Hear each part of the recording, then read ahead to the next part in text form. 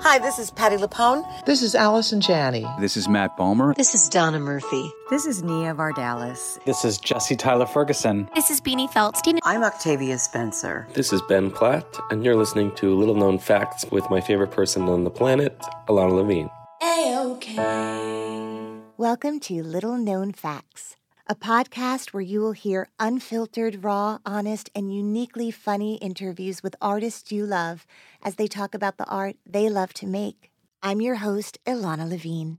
Introducing Bluehost Cloud, ultra-fast WordPress hosting with 100% uptime. Want a website with unmatched power, speed, and control? Of course you do. And now you can have all three with Bluehost Cloud, the new web hosting plan from Bluehost. With 100% uptime and incredibly speedy load times, your WordPress websites will be dependable and lightning fast on a global scale. Plus, your sites can handle even the biggest traffic spikes without going down or lagging. And with Bluehost Cloud, you get 24/7 WordPress priority support, meaning you're connected to WordPress experts anytime you need them.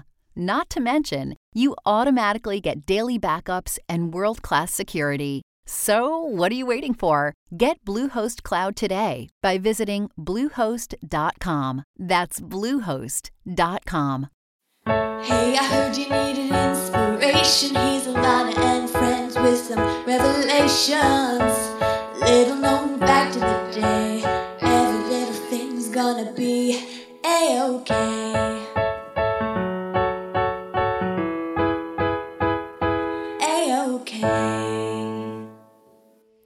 Hey guys, before I share this next conversation, I just wanted to say thank you to all of you who have continued to support the podcast with your monthly donations.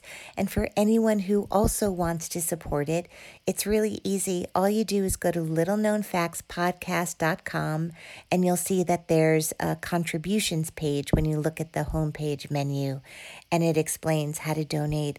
And when I say no donation is too small, I really mean it. Even $1 a month will make a huge difference in my being able to share these episodes with you every week. So thank you to those who have already given. Thank you in advance to those who might contribute in the future. And without further ado, here's the next episode of Little Known Facts. Enjoy. Little known fact about my guest today, his partnership with Ed Zwick is the longest living working partnership in Hollywood. Welcome Marshall Herskovitz to the podcast. A-OK.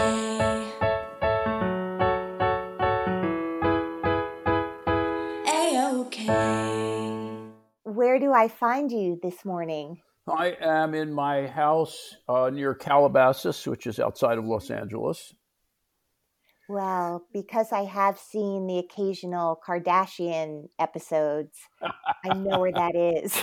Yes, well, I live in a different part of Calabasas from them. Where I live is sort of out in the country. So, oh, wow, how beautiful. Yeah, it's very pretty here. It's very much outside the city. So great. Yeah. I just want to ask before we start recording, I'm not going to make you slate your name, but do you pronounce it? I want to make sure I have it right. Herskovitz or Herskovitz? Herskovitz. No H. Herskovitz. Okay, that's what I thought. And then I've been watching a million interviews with you, and on occasion someone says Herskovitz, and you've been very polite and not corrected them. So I just wanted to make sure we're 100 people getting it wrong and 2 right, or vice versa. So now I got it. It's been mangled my entire life. I don't even pay attention anymore. All right. Well, let's start with that. So first of all, thank you for being here. It's so great to just hear voices and talk to people who don't live with me in my apartment. So I'm thrilled. I'm with you. To have human contact. Are you just to get a little quarantining conversation out of the way? Are you with family? Are you by yourself? Are you able to be in the great outdoors a lot because of your description of where you are? Yes, I am very, very lucky. I live in a beautiful area that is out in the country, if such a thing exists within Los Angeles County. We can walk outside. There are a lot of animals. I am here with my wife. We're actually getting along, So as quarantines go, I've had it very easy. So I'm not going to complain. Right. And you feel well, which is a tremendous, tremendous thing. And I knock wood whenever I say that, because I know everything can change on a dime, but we're going to stay with today and go backwards and not worry about the future for a moment. Although many fans, myself included, and I talked a lot about this with Tim Busfield, the idea that there was going to be a reunion show or a redux of sorts of 30-something. Busfield was telling me that literally you guys were about to go into production when the shutdown happened. Were you already here on the East Coast getting ready to shoot, or were you not yet here? Oh, no, we were there. We were in New Jersey. I was staying in Lower Manhattan. And I'm trying to remember which week it was. I think it was the week of March 10th. I literally trying to remember time. Isn't it weird how time takes on this weird cast lately? Yes. But it was the week when everyone realized it was getting really bad in New York. And had Cuomo made the decision to shut down at this point large venues? Before. No, it was before. It was, in fact, it was the week when Newsom shut down California and Cuomo had not yet shut down New York. And as the week went on, I started saying to the people on the production, we have to shut this down. And it's not like they disagreed. It's just that there was such an investment, and I don't mean just monetarily, but emotionally in getting this thing going. I think it was very hard for people just to say, oh, we're just going to stop doing this right now. Right. And I remember coming in the Monday of that week saying, we need to shut this down. And people saying, no, let's wait, let's see. And in fact, it didn't get shut down until the Friday of that week. But I was convinced all week that we had to go down. And it was very wrenching and difficult. But at the same time, there is this way in which reality takes over finally, and people get it. And New York was getting it then. And we saw that life as we knew it could not continue. Had a fair amount of your cast already come to New York? Did you hire mostly New York actors, or were people coming in from all over the place to be on the show? Everyone was there. Most of the people were from LA, and they had all been there. The only person who wasn't there yet was Ken Olin, who was finishing work in Los Angeles on This Is Us. So he hadn't been able to come in yet. And in fact, when we shut down on Friday, he was on a plane to New York before he got the news that we shut down. So he actually flew to New York and learned that we had shut down. So and turned around. I don't know, because I think they have a place in New York. I don't know if maybe he turned they around went out to Long immediately. Island. Yeah. I think that's where they went. So, Excuse me. but we were frantically trying to reach him before he got on the plane, but we missed him. So, wow. So, yeah. I want to go back because to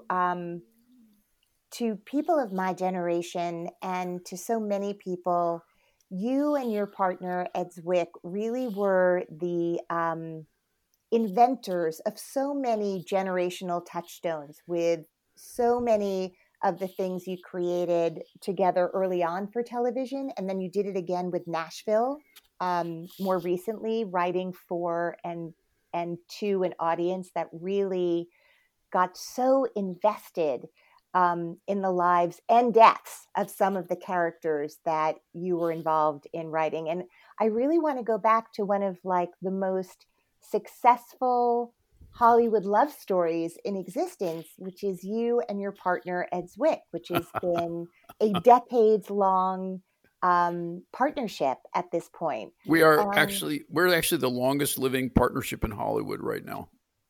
That is incredible. Yeah, it is pretty wild. Yeah. I mean, when people hear your names, I mean, there are, there's Nichols and May. There are a lot of really incredible couples that were not romantically involved who were able to kind of create this kind of content that is so long lasting. Thank you. You guys met at AFI? Yes, So exactly. Before you got to film school, were you a kid who was always observing and writing things down? Like, when did your own love of making content for others, whether, I mean, you're a director and a producer as well, and we're going to talk about all of that, but was this something that began really early for you? That's a really good question. Yeah, it began very early. I think if you talk to most writers, before they knew they were writers, they knew they were alienated in some way. They knew that Uh-huh. they were outsiders somehow. They knew that they were observers of the world. And that's certainly how I felt my entire childhood. And Can you talk a little bit about why or what the circumstances were? yeah, I mean, I think, first of all, some of it is mysterious. I think some of it is just how a person's consciousness works. Some people sort of are immersed in their lives, especially as children, and some people perceive some disconnection between themselves and the people around them. And that could be for any number of reasons. I think in my case, I was an extremely sensitive child. I mean, there are pictures of me when I'm 2 and 3 years old with the family. And my daughter, who's now in her 30s, looks at them and just goes, "Oh my God, look at that little boy." It's like you can see how lost and confused I was, even as a 2 and a 3-year-old, because I couldn't really understand what was going on around me. Maybe because I was asking too many questions for someone that age. Do you know what I mean? You're not necessarily supposed to be aware of all the dynamics between the people and all of that. I think I was just overwhelmed. So from a very young age, I just felt in some way disconnected from everything around me. And when you're disconnected from it, you observe it and you try to understand it. So it was natural for me to start writing, which I think I did in 8th grade. I think I wrote my first short story in 8th grade. And I think I started to see myself as a writer at some point around that time. I don't know if I imagined that would be my career, but I knew that I loved to write, and I continued to do that in high school. So I have an eighth grader. Of course, we're all home in another room right now doing some kind of humanities writing project. So I can picture exactly what an eighth grader looks like. Did you have a bar mitzvah? Did you grow up in like a traditional Jewish household? Oh, absolutely, yes. We were. My grandfather was president of the synagogue. We were conservative Jews. We weren't kosher, so we were, I would say not as observant as some, but there was a period of time actually when my grandfather died, my father's father, that my father decided that he wanted to go and go to the synagogue every day and pray for a year. He wanted to Say do that for his Kaddish. father and say Kaddish. Right. I went with him a lot, and I became somewhat religious during that year. I was probably 13 or 14 years old. I think that's a very common age when people sort of feel a religious calling. The thing is, though, that it had no real meaning for me. In other words, it was very emotional. It just had to do with some connection to the past and these older men and what it meant to be a man. The problem with being Jewish is unless you understand Hebrew, you have no clue what these prayers are. And then when you read Right. them in English, half the time they're just sort of repetitive things. God is great. We love you, God. You don't really know what you're praying about. And so there's a mysterious quality when you're growing up Jewish to what the hell the whole thing's about. And, I certainly felt that. But I was bar mitzvahed, and I'm one of the few people who actually defends the whole idea of having a boy or a girl go through that process. I think it's been utterly degraded over the years and made into something very materialistic. But I can tell you that at the heart of it, this notion that you become an adult on that day was very profound for me, because on that day, the people in the synagogue treated me differently. They treated me like I was a grown-up. It was so marked And I'm talking about these old guys, who didn't even know me that well, but they talked to me with deference. I wasn't a kid. It was like this amazing moment where all of a sudden you're treated as an equal, even though you're 13 years old. And I found that really profound and really affected me and really in some way made me want to be a grown-up man, which is something I'd never thought of before that day. That's so fascinating. Do you remember any details of the day in terms of do you remember your speech, or were you really nervous about it? Were you a kid who liked to perform, or was being in front of you grew up in Philly Yeah. Okay. Yeah. In a suburb, or was it an urban upbringing or a more suburban? I grew up in the suburbs. And by the way, you're bringing up a very interesting point, which was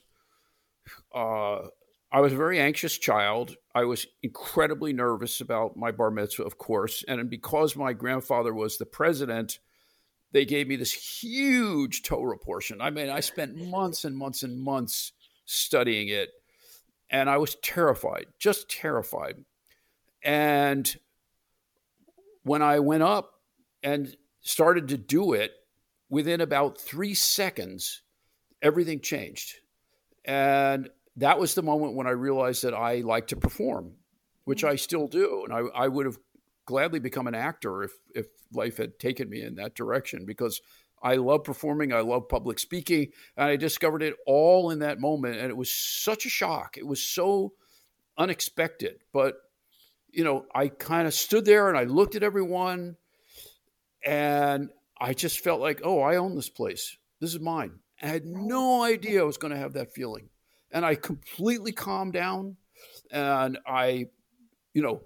this voice came out of me that was utterly confident and had no idea. So that was another profound part of that day. I'm so glad I happened to see a matchbook from my son's bar mitzvah a few months ago. I don't know. Just opened up. This whole visual stimulus is really important, especially when you can't see the person that you're talking to. That is so remarkable. Okay, so you realize that once you're up in front of people, it feels great. And that is how so many people find a community and sort of a liberation from their anxiety and enter the world of the arts, right? Like it's such a common story in front of that. Did you start doing school plays? I did later. I did in junior high school. I started out wanting to be a visual artist. I was very good at drawing as a child, really good, and thought that I was going to be, at first, like when I was, in fourth, fifth, and sixth grade, I thought I was going to be a painter. And I became frustrated with myself because I just reached a level of development I couldn't get past. And of course, I didn't have any real teachers to help me. Yeah. And, in some ways I would have been happier had I been able to continue with visual arts, because I think that's a big part of my personality. I'm sort of a right brain person more than a left brain person. So are you someone who makes really beautiful storyboards because you have that ability to kind of draw in that way when you were first starting out and people still did that by hand? I mean, I sometimes make storyboards, but only with a gun to my head. I just don't like doing them. That's all. Well, it's but a lot when I of have work. to do them, I can do them. Yes. Right. Yeah. Okay. So when did, so I assume you didn't grow up. Well, I don't want to assume. Were there cast recordings playing in your house and a lot of love of art and culture? Oh, totally. My parents. Yeah. This was a classic sort of mid-century, sort of second generation Jewish family. So your parents were very immigrants. Liberal, very artistic. What's that? Your parents were born in America. Yeah. Yes. And were your grandparents My immigrants? grandparents were born in the old country. Okay. And they all had come over around 1910 on both sides of the family, interestingly. And yes, my parents were born here. And, they were very aspirational, but very, there was this sort of really strong humanistic, artistic sensibility in American Jews at that time, that was sort of what you're here for, was to bring sort of truth and beauty and artistic sensibility to the world. And that was inculcated from a very, very early age. So would you go see theater in Philadelphia? Would you come into New York to see Broadway? Not New York, but yes. Yes, we went to theater. I was packed off downtown to go to concerts, which caused me unbelievable anxiety as a child because I just wasn't prepared to do that on my own. But, I had to be edified in that way. And any artistic thoughts or expressions were encouraged, of course. And my father was a sort of amateur painter, and my mother had done sculpture when she was young. So yes, the arts were incredibly important in the family. Wow. Okay. So when it's time to go to college, I see that you went to Brandeis. Yeah. Was there a specific program at that school that was already arts based? And was your family supportive of you pursuing a life in the arts? They were, a lot of questions there, interesting ones. I went to Brandeis because I didn't get into the other places I wanted to go. In fact, when I was at Brandeis, the nickname for Brandeis was Brand X because every single person at Brandeis had been rejected at Harvard. Okay. And my brother had gone to Harvard, and so I felt absolutely like the failure of the family because I didn't get into Harvard. And it all worked out, didn't it, my friend? But here, there's several interesting things about that. First of all, I'm dating myself, but this was 1969. Uh-huh. And in 1968, there was an uprising at Brandeis where some of the black students took over one of the buildings on campus, and a couple of them had rifles. And this made national news, and Angela Davis was a professor there, and Brandeis took on this reputation as being this extremely radical university. And what people didn't know was, and I didn't know at the time, was that Brandeis, unlike many universities, did not have an endowment. Brandeis existed because of the largesse of a fairly small group of very successful immigrant Jewish businessmen who had made a lot of money and decided that there needed to be a Jewish-funded university, just like there were Catholic-funded universities and other sorts of, religious-based universities. Didn't mean you have to be Jewish or Catholic to go to them. It's just that they were that was their basis. And so they were very proud of Brandeis, and they were very concerned that it continued to exist. And this idea that Brandeis had become this radical place was extremely disturbing to these donors, most of whom were fairly politically conservative. Right. So when I applied to Brandeis in 1969, I was put on the waiting list, even though in those days, unlike now, you could pretty much tell whether you were going to get into a school or not based on your scores and things you did. It wasn't as crazed as it is today. Yeah. And it seemed like I should have gotten in. And the fact that I was put on the waiting list was like, okay, weird. So my grandfather, who was big in the sort of, Jewish community in Philadelphia, happened to know a guy who was on the board of trustees of Brandeis. And he called the guy and said, can you find out what happened to my grandson? And the guy called him back and said, they're concerned that he's too radical. Which was pretty amusing because I was so not radical. I was not a political person in high school. I was sort of a follower of Kurt Vonnegut. I just thought everything was absurd, But I had signed a petition for a student bill of rights in my senior year of high school. So apparently that made me a radical. And in their research, they had uncovered this document. Yeah. Yes. And so I had to go and have an interview with this, guy in Philadelphia. I don't remember his name. I don't remember what he looks like. I just remember this ornate office, going in, having to wear a tie, and having to explain to him that I was a perfectly normal, nice Jewish boy who was not going to rip up the campus. Right. And a week later, I got in. So, you know, and by the way, when I went there, the first night there was a dinner for all the incoming freshmen, and the president of the university made a speech, and he started out with what he pretended was a joke when he said, you know, the head of the board of trustees said to me, I can't remember what his name was, but it said to me this year when we were going over the applications, he said, Bill, get me 600 quiet ones. And everyone laughed. And I realized that was actually what he was told. So at any rate, I made it in. You did. You were one of the quiet ones. Yeah. That could be your memoir title. Exactly. One of the quiet ones. Yeah. Yes. So when did this love and understanding that you could write stories and create a narrative that you could share with other people, film it, all of that, which obviously is so much about AFI, did that start happening at Brandeis? Were you making content? Yeah, I think there was a big change for me somewhere around the end of my junior year when I realized I wanted to make movies. I think, first of all, again, historically, that moment in American history in the early 70s was a golden age of cinema for American movies, but also for reasons I have no idea, could not explain.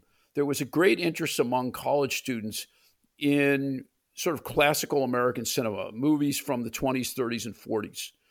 And when I was at Brandeis, in Cambridge, there were 2 different revival theaters that showed different old movies every night of the week. And there at Brandeis, every Thursday night, they would show an old movie. And I basically saw 3 old movies a week for 4 years at Brandeis. And only many years later did I realize that my education at Brandeis was actually in old movies. That was what I took away from Brandeis. And that's what turned me into a filmmaker. And I had no idea at the time. I just knew I loved it. I loved those movies and was amazed at the craft of it, the artistry of it, I fell in love with the great stars and how they did what they did, and cinematography, all of it. That was my education. And I had this great interest in everything having to do with sort of the Dark Ages in Europe, Vikings and Beowulf and Anglo-Saxon England, that sort of thing. That was just something that I had always loved, probably from Tolkien, I guess. Mm-hmm. And I actually studied Old English in college. My major was English, but what I mostly studied was Old and Middle English and the poetry of the time, whether it was Chaucer or whether it was Beowulf or a lot of other Anglo-Saxon poems. And right around the end of junior year, I realized that I was making movies of these stories in my head. And that was the moment. And again, looking back, I don't think I understood this at the time, but looking back, I realized that movies for me were a perfect marriage of the verbal and the visual. And, left brain, right brain. And I had started out wanting to be a visual artist, and I had become a writer instead. And in some way, movies brought them together, and it was just perfect for me. And when you were finally in college, socially, did things start to feel more comfortable for you, or were you still a pretty introverted, shy person? Well, it's interesting. I don't think I was ever introverted or shy. I think my life was defined by the attempt to overcome these feelings. Mm-hmm. And so I don't think anyone would have ever looked at me and defined me from the outside as an introvert. I was just having an internal experience that was disjointed and anxious, but I did everything I could to compensate for that. So I think that was true throughout my whole life. In fact, it's still true in some way that trying to sort of connect my inner experience with my outer experience has always been the challenge. So, I wasn't the most social person in the world, but I was certainly not a loner. I was out there. I had friends. I did things. I just paid a price for it every day. That's all. And I think emotionally, yes, emotionally, yeah. right. And so I think by the end of college, I felt a lot more comfortable and I felt a lot more connected. I met my future wife, although we've been divorced for many years, but we were together for 20 years, and it was uh, incredibly significant relationship in my life. And I met her when I was a senior in college, and we fell in love the end of that year, and a lot of things started to come together for me as a person at that point, that helped me sort of move on to the next phase of life. And so if that's your first marriage, your second marriage happens at AFI with Ed Zwick, and your creative marriage, how did you guys connect and begin what, as we said, is many decades of creating incredible stories together? As Ed likes to say, Ed is always quoting people, and he often gets the quotes wrong or doesn't remember who said it. And I couldn't tell you who said this, but someone once said, "I feared you too much to become your enemy, so I became your friend." And I think that was the basis of our friendship, that in some way we looked at each other in this class of whatever it was, 20 or 25 people, and we saw that the other one was the most formidable person there. And we were both drawn and frightened of this other person, and didn't necessarily trust each other in the beginning, but by midway through the first year at AFI, we had basically become best friends, and we've been best friends ever since. So it was really about a friendship, and I think we have over the years influenced each other. We have slightly different skill sets, and over the years we've learned the other's skill sets. And like people and their dogs come to resemble each other. I think that in some totally. way, Ed has an extraordinary sort of abstract ability. His ability to understand story, for instance, his ability to understand story structure is better than anyone I've ever known. I used to say you could drop Ed in the middle of any movie, anywhere in the movie, and within 5 minutes, he could tell you how that movie began and how that movie is going to end. He just had this ability to synthesize story based on a small amount of information that was just extraordinary. I've still never met anybody like that, and it's taken me many years to be half as good at him as that. Mm-hmm. And what I had was an ability to replicate the rhythms of life, the rhythms of how people speak, what's going on in their minds, what their experience is, because that's what I had been steeped in my whole life. I could be in a room and understand that someone was upset and understand that there was some weird thing going on between two people, and feel people's anger. And that ability to be inside the experience of people and inside my own experience is so essential when you're writing drama, because that's what you're trying to get across. So, in a way, we were a perfect marriage, because he could build the armature, and then I could build the texture and the dynamics of what was happening between the people in the moment. And I think that's what we each brought to the game. And I think over time I've learned how to do structure, and over time he's learned how to do dialogue and learned how to sort of get to the heart of what's happening in a scene. So we can now do what the other, excels at, but we weren't born with it, so. And when you guys got out of school, were you a partnership already? Were you going out and sending out scripts together? I kind of, it maybe took about 6 months. I think basically when you get out of film school, it's so terrifying to realize that you've just been dropped into 35 feet of water and you have no idea how to swim. You're just lost when you get out of film school. And it was especially true in those days because when we were at film school, no one taught us how the business worked. No one taught us anything about how movies were made in 1976, which is when we were there. All we learned about was how movies were made in 1930 and 40 and 50, and it was a classical film education. And we were taught by people who made movies, years before.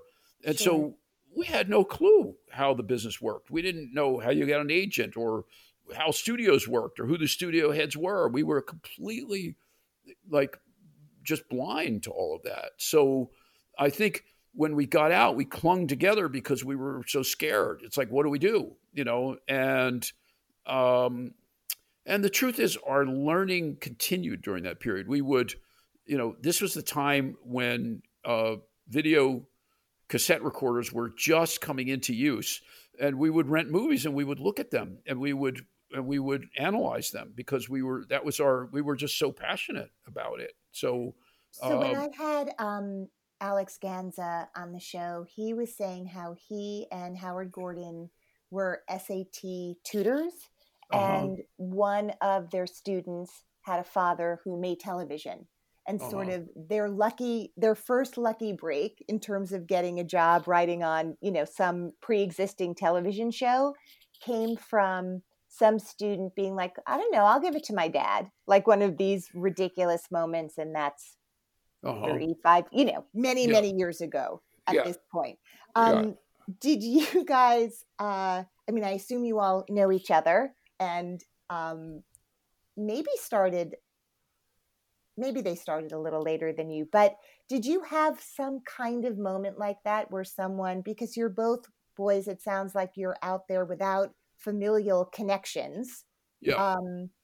What was your first sort of SAT prep student or something that sort of opened a door that was closed until that moment, if not for?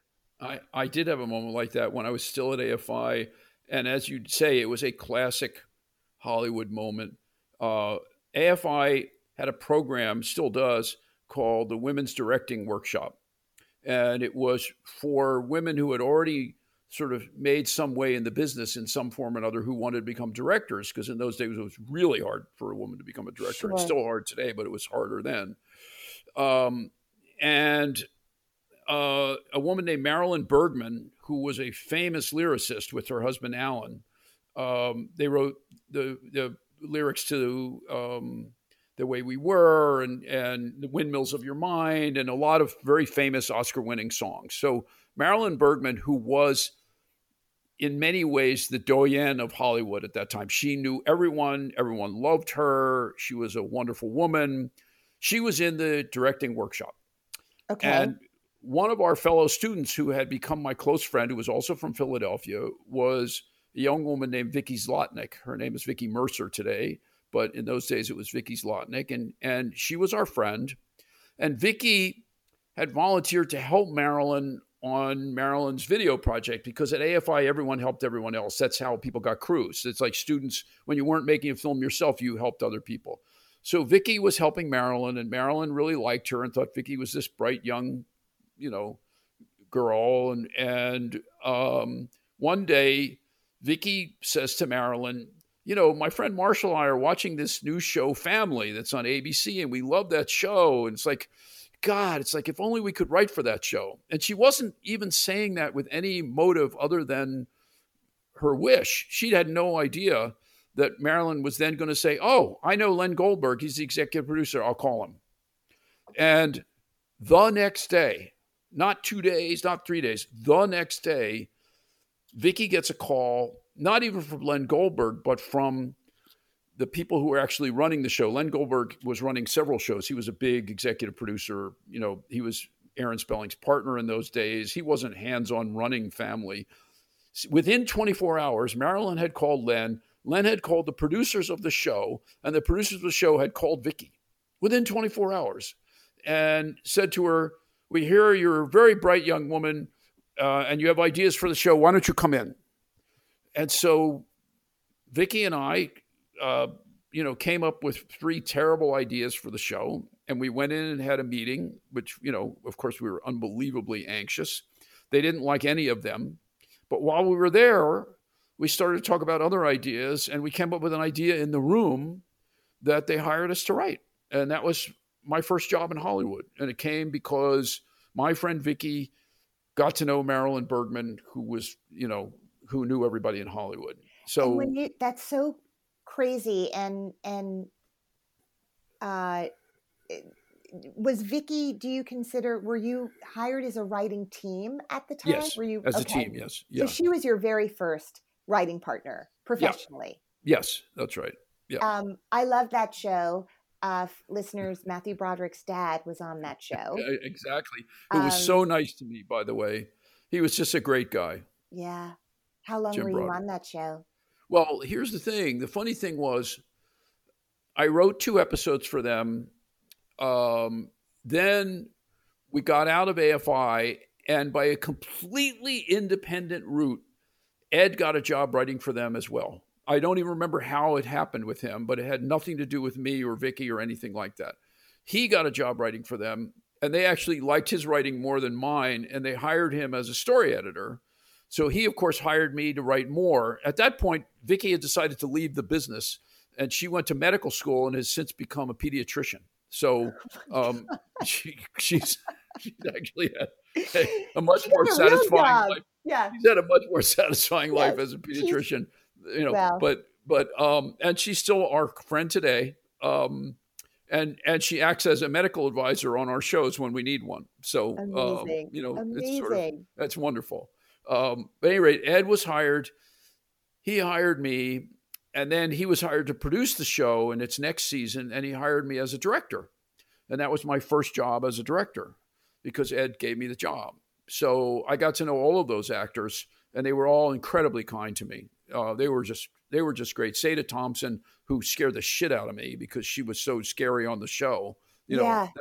Stern, serious, yes. Stern and serious, and, yes. And she, it's like, they showed me my schedule during prep, and I saw that the first day of shooting was on location at a school, and it was just Seda because she was going to meet like a guest star or something like that. So it's like my first experience directing was going to be with Seda and nobody else on the cast, and I was just terrified. Like, oh my God, she's going to eat me alive. You're being sent to the principal's office. Yeah, exactly. And we arrived that day, and she comes. And she greets me, and she has this look of utter vulnerability on her face. And she goes, well, where do I go? Which way do I come in? What should I do? And it was the sweetest thing anyone could have ever done. She just put herself in my hands. And I said, well, why don't you come in this door and go over there? And she goes, oh, thank you. And it was like, she made my life at that moment. If actors only knew the power they have, she literally made my life at that moment. It's like she, it was an extraordinary gesture on her part, and it was acting. It was. She knew I was a first-time director. She knew how to walk in the door. She didn't need you to show her how to do it. She didn't need me. No. Right. She was saying, "I trust you," and it was a lovely thing to do. That is incredible. Yeah. It's funny because I have so many friends who come on to direct television shows almost like guest stars, right? They're not doing many of them. They're doing these one-offs, and to have actors that make them feel that they are useful in terms of the creative process is not always the case. So I'm sure that influenced you in so many ways. In terms of how you treat directors when they come on your sets, when you're on all levels. I want to talk about, I have nowhere to go, but that is probably not true for you. Yes, I have about like 10 or 15 more minutes, if that's okay. Well, so far we have you. We got to the, we haven't made very much headway. Well, you know what? How one starts is, I think for everyone listening, how do you start is always the hardest part, because once things are rolling. So let's move to, I know, anyone who looks on IMDb or Googles you, the number of films you've written, produced, directed, and television shows, your resume is really astonishingly inspirational and aspirational for us thank mere you. mortals. That's But I very do kind. want, because 30 something was so back in the news again because of this new show, which never happens. It's the kind of thing people dream of, but really getting enough people together from the original is always impossible. Uh-huh. I just want to talk a little bit about 30 something because you Sure. have done so many things, but I'm sure that's something people often want to talk to you about, because other than the big chill in my memory from sort of that idea of baby boomer content, it really was the first thing that took people who were living really authentic lives with their chosen family. It sort of was the dream of what adult life could be with Yes. all of its imperfections. Yes. Right. And did you live a life like that by the time you were working on that show? Did you feel like you had created that for yourself and then could take that and somehow figure out with Ed how to reproduce it for television? No. Okay. No, here's He the had funny no thing. friends. No, here's the funny thing. I can answer that. After the second episode, my brother called me from Boston and said, "Do your friends just come into your house all the time like that?" I said, "Are you fucking kidding me? Of course not." Okay. It's a fantasy. No, the thing is, it, you know, in retrospect, we came to understand that everything that succeeds has some form of wish fulfillment in it. It can be all different kinds of wish fulfillment. I mean, a horror movie has its own kind of wish fulfillment, but the wish fulfillment in 30 something was exactly what you just described, was that people could create a kind of second family with their friends when they're far away from their real families, and have this kind of warmth and support from each other. And that was a wish. And yes, we had very close friends, and certainly Ed and I were close friends, but we didn't have the life that we did on the show, that we described on the show. And I think most of what you see on the show is because how else do you have scenes happen unless people are together with each other? Do you know what I mean? So the idea of people dropping into each other's houses all the time was really, in some sense, a convenience so that we could have them interact. Right. And And because it wasn't purely a workplace, right? Like there yeah, wasn't one set where everyone that's right. came in and out of. So Exactly right. Yes. talk to me a little bit about the casting process, because the chemistry between your cast was obviously extraordinary in how it came through the TV screen into our homes. Yeah. I mean, can you just talk a little bit? Were there other people who might have originally been cast and it didn't work out? Or were these always the people you wanted? Was it a traditional auditioning process? First of all, thank you for bringing that up and for saying those nice things. I think Ed and I have always taken casting incredibly seriously, and we're very proud of the people that we've cast in our shows and our movies. We gave Brad Pitt one of his first jobs on 30 something, Claire Danes. I mean, there have been many, many people that Evan Rachel Wood, and the way we've done it basically is just by working really, really hard and looking everywhere and thinking it through in ways that sort of don't leave any stone unturned. In other words, imagining this person through all the scenes. Is this the right person or not? It's painstaking. And the process of casting 30 something was painstaking. And it also means giving up some of your preconceived notions. I mean, for instance, our model for Michael Stedman in those days was Peter Riegert, who was having some success as a movie star in those days. And we didn't think he was going to do our show, but we were imagining a guy who's not great looking, but who's really smart and really verbal and represents a kind of intelligent, ironic, at times melancholy, but also funny point of view on the world. And we always thought that Michael Stedman was not great looking. And in walks Ken Olin, who's as great looking as you could possibly be, and he just does it better than anybody else. And we're going, we can't cast Ken Olin. He's too good looking. Ken Olin would never be this guy. And we spent like a week going back and forth. Like, how can we cast somebody as good looking as Ken Olin to play Michael Stedman? And we finally said, oh, forget it. It's like, he's the best. Just cast the best. And so we went with him. Thank God. Do you know what I mean? But it was not an easy choice because we couldn't at first imagine somebody that good looking having that point of view. Mm-hmm. And so it was our willingness to bend our own concept to see or to go with the person who did the best. You know, when Patricia Wettig comes in, assuming she auditioned and wasn't an offer, did you know they were married? Oh yeah. The funny thing is that my wife at the time and I had become friends with Ken and Patty through nursery school. We both had kids the same age who had become friends in nursery school. And so we had become friends with Ken and Patty before we even did the show. And so there was actually this awkward moment when it was like, oh, okay, Ken and Patty are going to come in and read. Like, oh, what if we don't cast them? I mean, that was actually rather embarrassing on both sides in advance. Like, what's going to happen here? The possibility for this going bad is very large. And so that put even more on it when Ken comes in and reads great. And we're sitting there going, we really don't want to cast him because he's too good looking. And how do you even say that to someone? Do you know what I mean? Right. You know, so then Patty comes in at the same time to read for Hope. Really? And yes. And Ed and I are sitting there going, okay, this woman is an unbelievable actress. She's incredible, but she's not Hope. She just isn't Hope. You know, there are very few people in this world, you know, maybe Meryl Streep, you know, maybe one or two other people who can actually transcend their own persona and actually be someone else. Most actors just can't do that. You know what I mean? They can have a wide range, but they can't just be someone that they're not. Right. And Patty just wasn't Hope, you know? Yeah.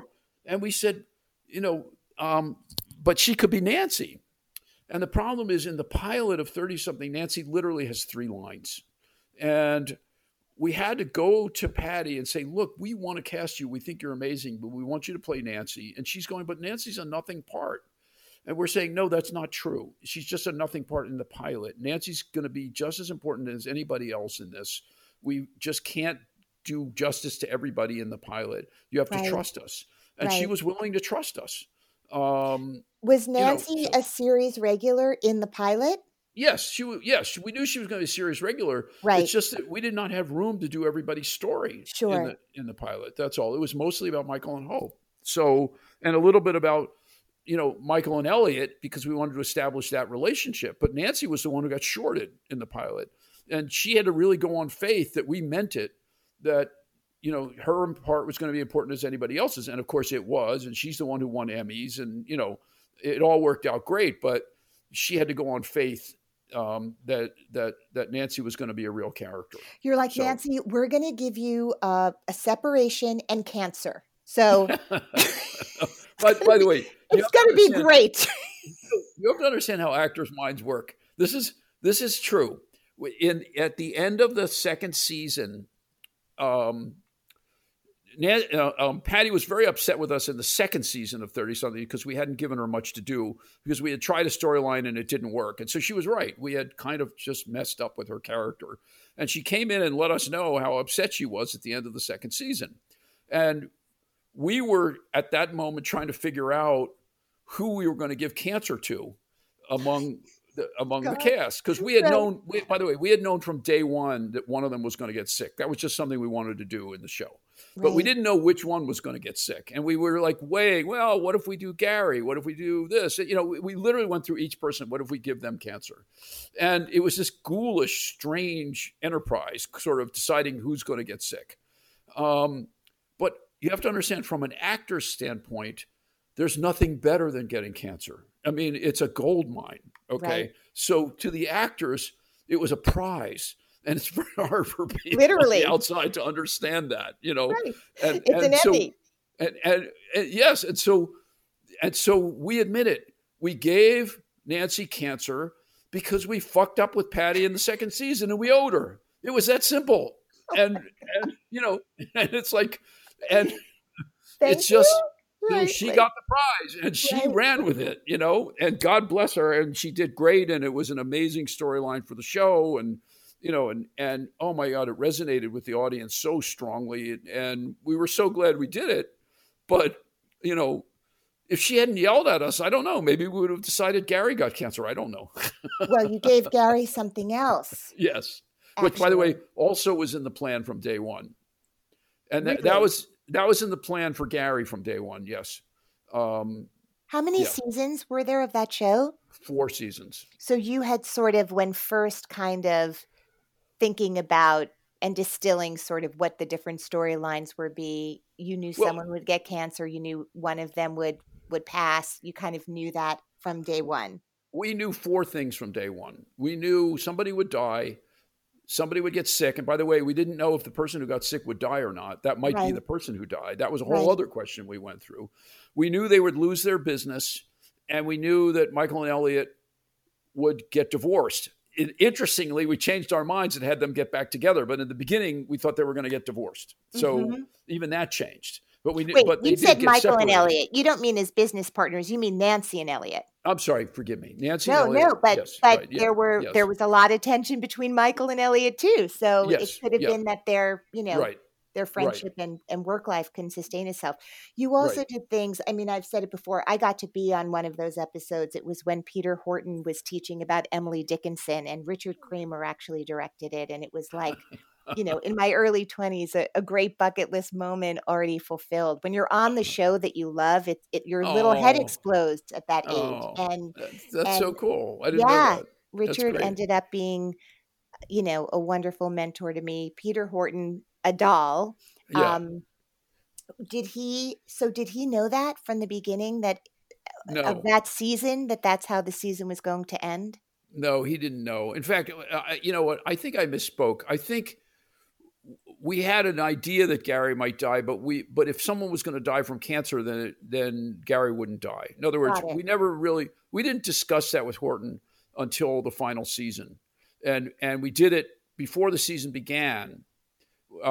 We asked him to come in for a meeting, and we sat down, and we just said, "How would you like to die?" So he he kind did of not say, like, I love this, but I want to pursue a directing career more exclusively. How can we do this elegantly? He had no idea this was coming. No, interestingly, in the beginning, that's what he said. In other words, in the beginning, he said, I don't know if I want to do the show. I really want to be a director. And we Right. said to him, because he was a friend, by the way, he was another, of all the cast, we were friends with Ken and Patty and Peter Horton beforehand. In fact, we were close friends. Both of us were close friends with Peter beforehand. And we said to Peter, look, you'll direct on the show. We promise you. You'll direct multiple times each season on the show. Please come and do this. And he said, I don't know. I guess I'll do it. And then, of course, he fell in love with it, and he loved being on the show, and he loved directing the show. So by the time the 4th season came around, it was actually a delicate conversation. Do you want to die? Whereas in the beginning, he wasn't sure he even wanted to be there. And what did But he say? he said, well, he laughed. He burst out laughing. And he said, yeah, okay, I'll do it. He's so chill. Well, he got it. He got the power of what it would mean, because remember, in those days nobody died on Right. shows, Right. and so he was cool about it. I mean, it was freaky for everybody, Mhm. and That table read must still be a memory yeah, that you have. it was pretty heavy. The whole thing was pretty heavy. Everyone was very kind of upset by it.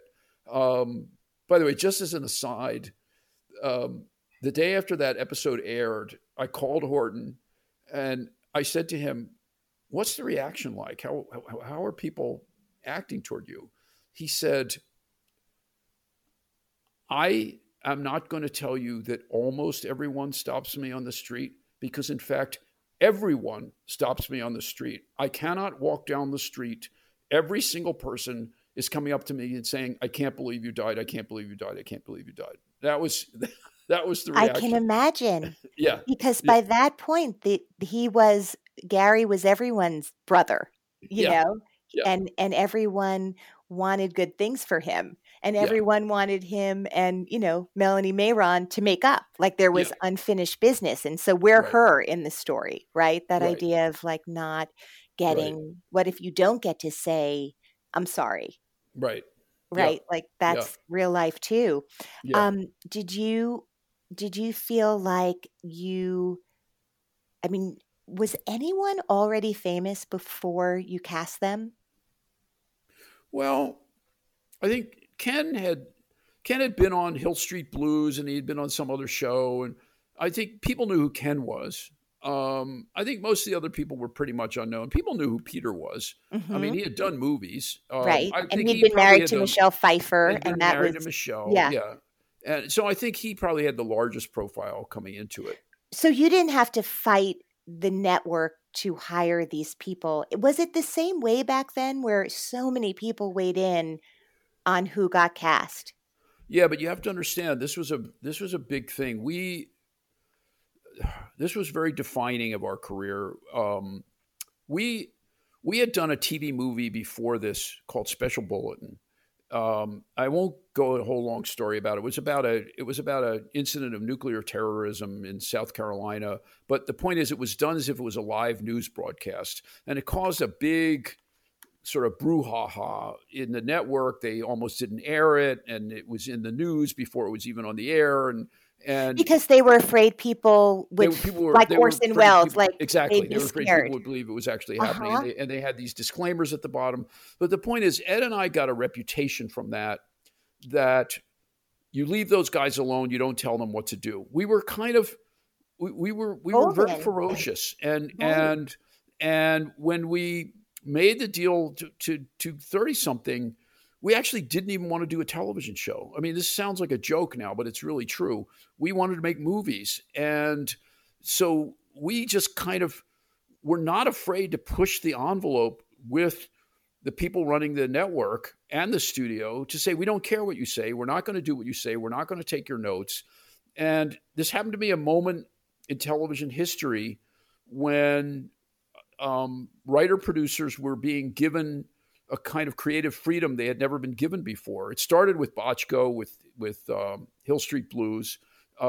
Brandon Stoddard was head of programming at ABC. He was a very enlightened guy, and he was willing to let us follow our own, impulses. And I remember, when we turned in the first episode after the pilot of 30 something, Brandon called me in and he said, I'm worried about this episode. It's very dark.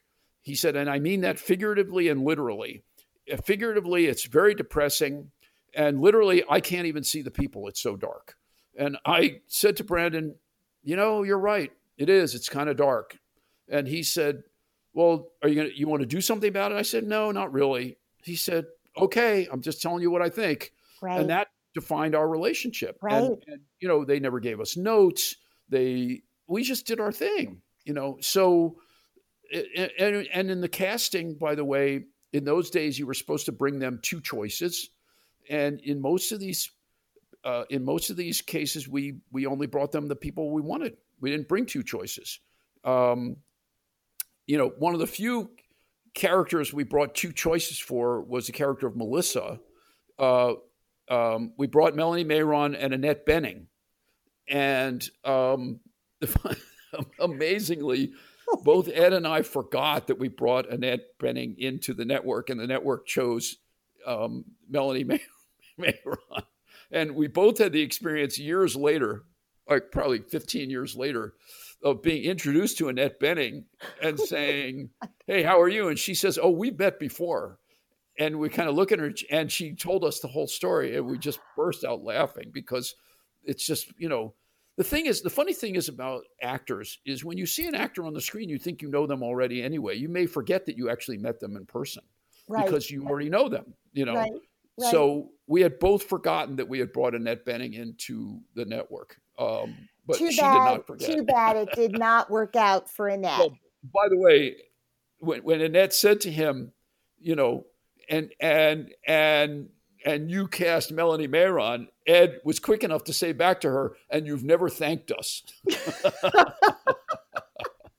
because she All went right. on to have a very nice movie career after that. Exactly. Yeah. So how did you, was the decision in terms of, because Tim Busfield told me a lot about sort of the, a really nice thumbnail sketch of what 30 something else looks like. And God willing, in the future, whether it's in 6 months or a year, maybe it can still happen if all the pieces of your puzzle are still together in the right way. But Hope so. how, Yes. yes, I know. Well, that's just true for everything right now. Yeah. How did you decide, are the original cast members coming back the only ones who were available, who wanted to, who could make a deal? Sort of how did, or was that what you wrote and you went out to them after you knew what you wanted it to be? Well, we hadn't written it yet, but we went to the network and said we want them all back, and we want them all back, and we want these new people. And we went to all the actors, and they all said they want to come back. I mean, the only issue was Ken Olin, who has contractual issues with This Is Us, but he very much wanted to come back, and we knew we just had to work around his schedule on This Is Us. That's all, because he's the producing director on that show. He's an executive producer. Yeah. So, and directs a lot of their episodes. So, but they all wanted to come back. So, look, there was a very protracted deal-making process, as there always is in Hollywood. But the deals were made, and then we were able to cast the younger people. And then we were off and running until there was a pandemic. So you have the entire original cast? Yes, we have the entire original sans cast. Gary, yes. Unless he comes back in. By the way, I need to give a shout out to Horton, because this probably wouldn't have happened without Horton basically yelling at us every 6 months for the last 3 years. You've got to redo the show. You've got to redo the show. And we kept saying to him, why do you care? You can't be in it. He said, I don't care. I just think you need to bring it back. Wow. And he played a very important role even during the negotiations, sort of as a back channel with the actors. And he was amazing, just amazing. And, if we could figure out some way to bring him back, I don't know. I don't want to say how, but, it's like we love him. And, I don't want to say 100% he's, not a part of it, but he's been a big behind the scenes, big important part of this. Wow. Just even the fact that that's it's back. incredible. Yeah. Well, that really speaks to the family that you created, and what an extraordinary thing all those years later. So thank you for that, and all of the incredible hours of entertainment and distraction. In order to kind of get ready for this, I ended up watching once and again, and seeing young Claire Danes, all of the people that you helped discover, who have gone on to just be extraordinary actors and directors, and all the people. So I'm going to let you go. Well, thank you so much. Marshall, These have been great how questions. lovely Really of you to appreciate spend it. this time. Yes, thank you for course. being, and until next time. Okay, thanks. All right, be well. Bye-bye. You too. Bye. Hey, before I sign off, I just want to tell you guys one more thing. I have a new podcast out. It's called And the Award Goes To, and you can find it on the Broadway Podcast Network, or really anywhere you listen to podcasts. It is an incredible journey that I take with 10 Tony winners, where together we listen to their speech that they made the night they won, and then they just take me through their entire Tony experience, how the role came into their lives, what the role meant to them, what the challenges were, how it felt to be nominated, and more unbelievable, how it felt to win, and then what it is to wake up the next day after your lifelong dream has happened. Then what do? This 10-part limited series is something that started as a love letter to the Tonys when they were canceled this year, and just turned into this whole other adventure. I'm so grateful to my guests, all of whom you love as much as I do. So check out And the Award Goes To. You're really going to enjoy it. Clouds can make the wind blow, bugs can make the grass grow. So, there you go. These are little known facts that now you know. Little Known Facts is edited by Nicholas Clark and recorded in New York City.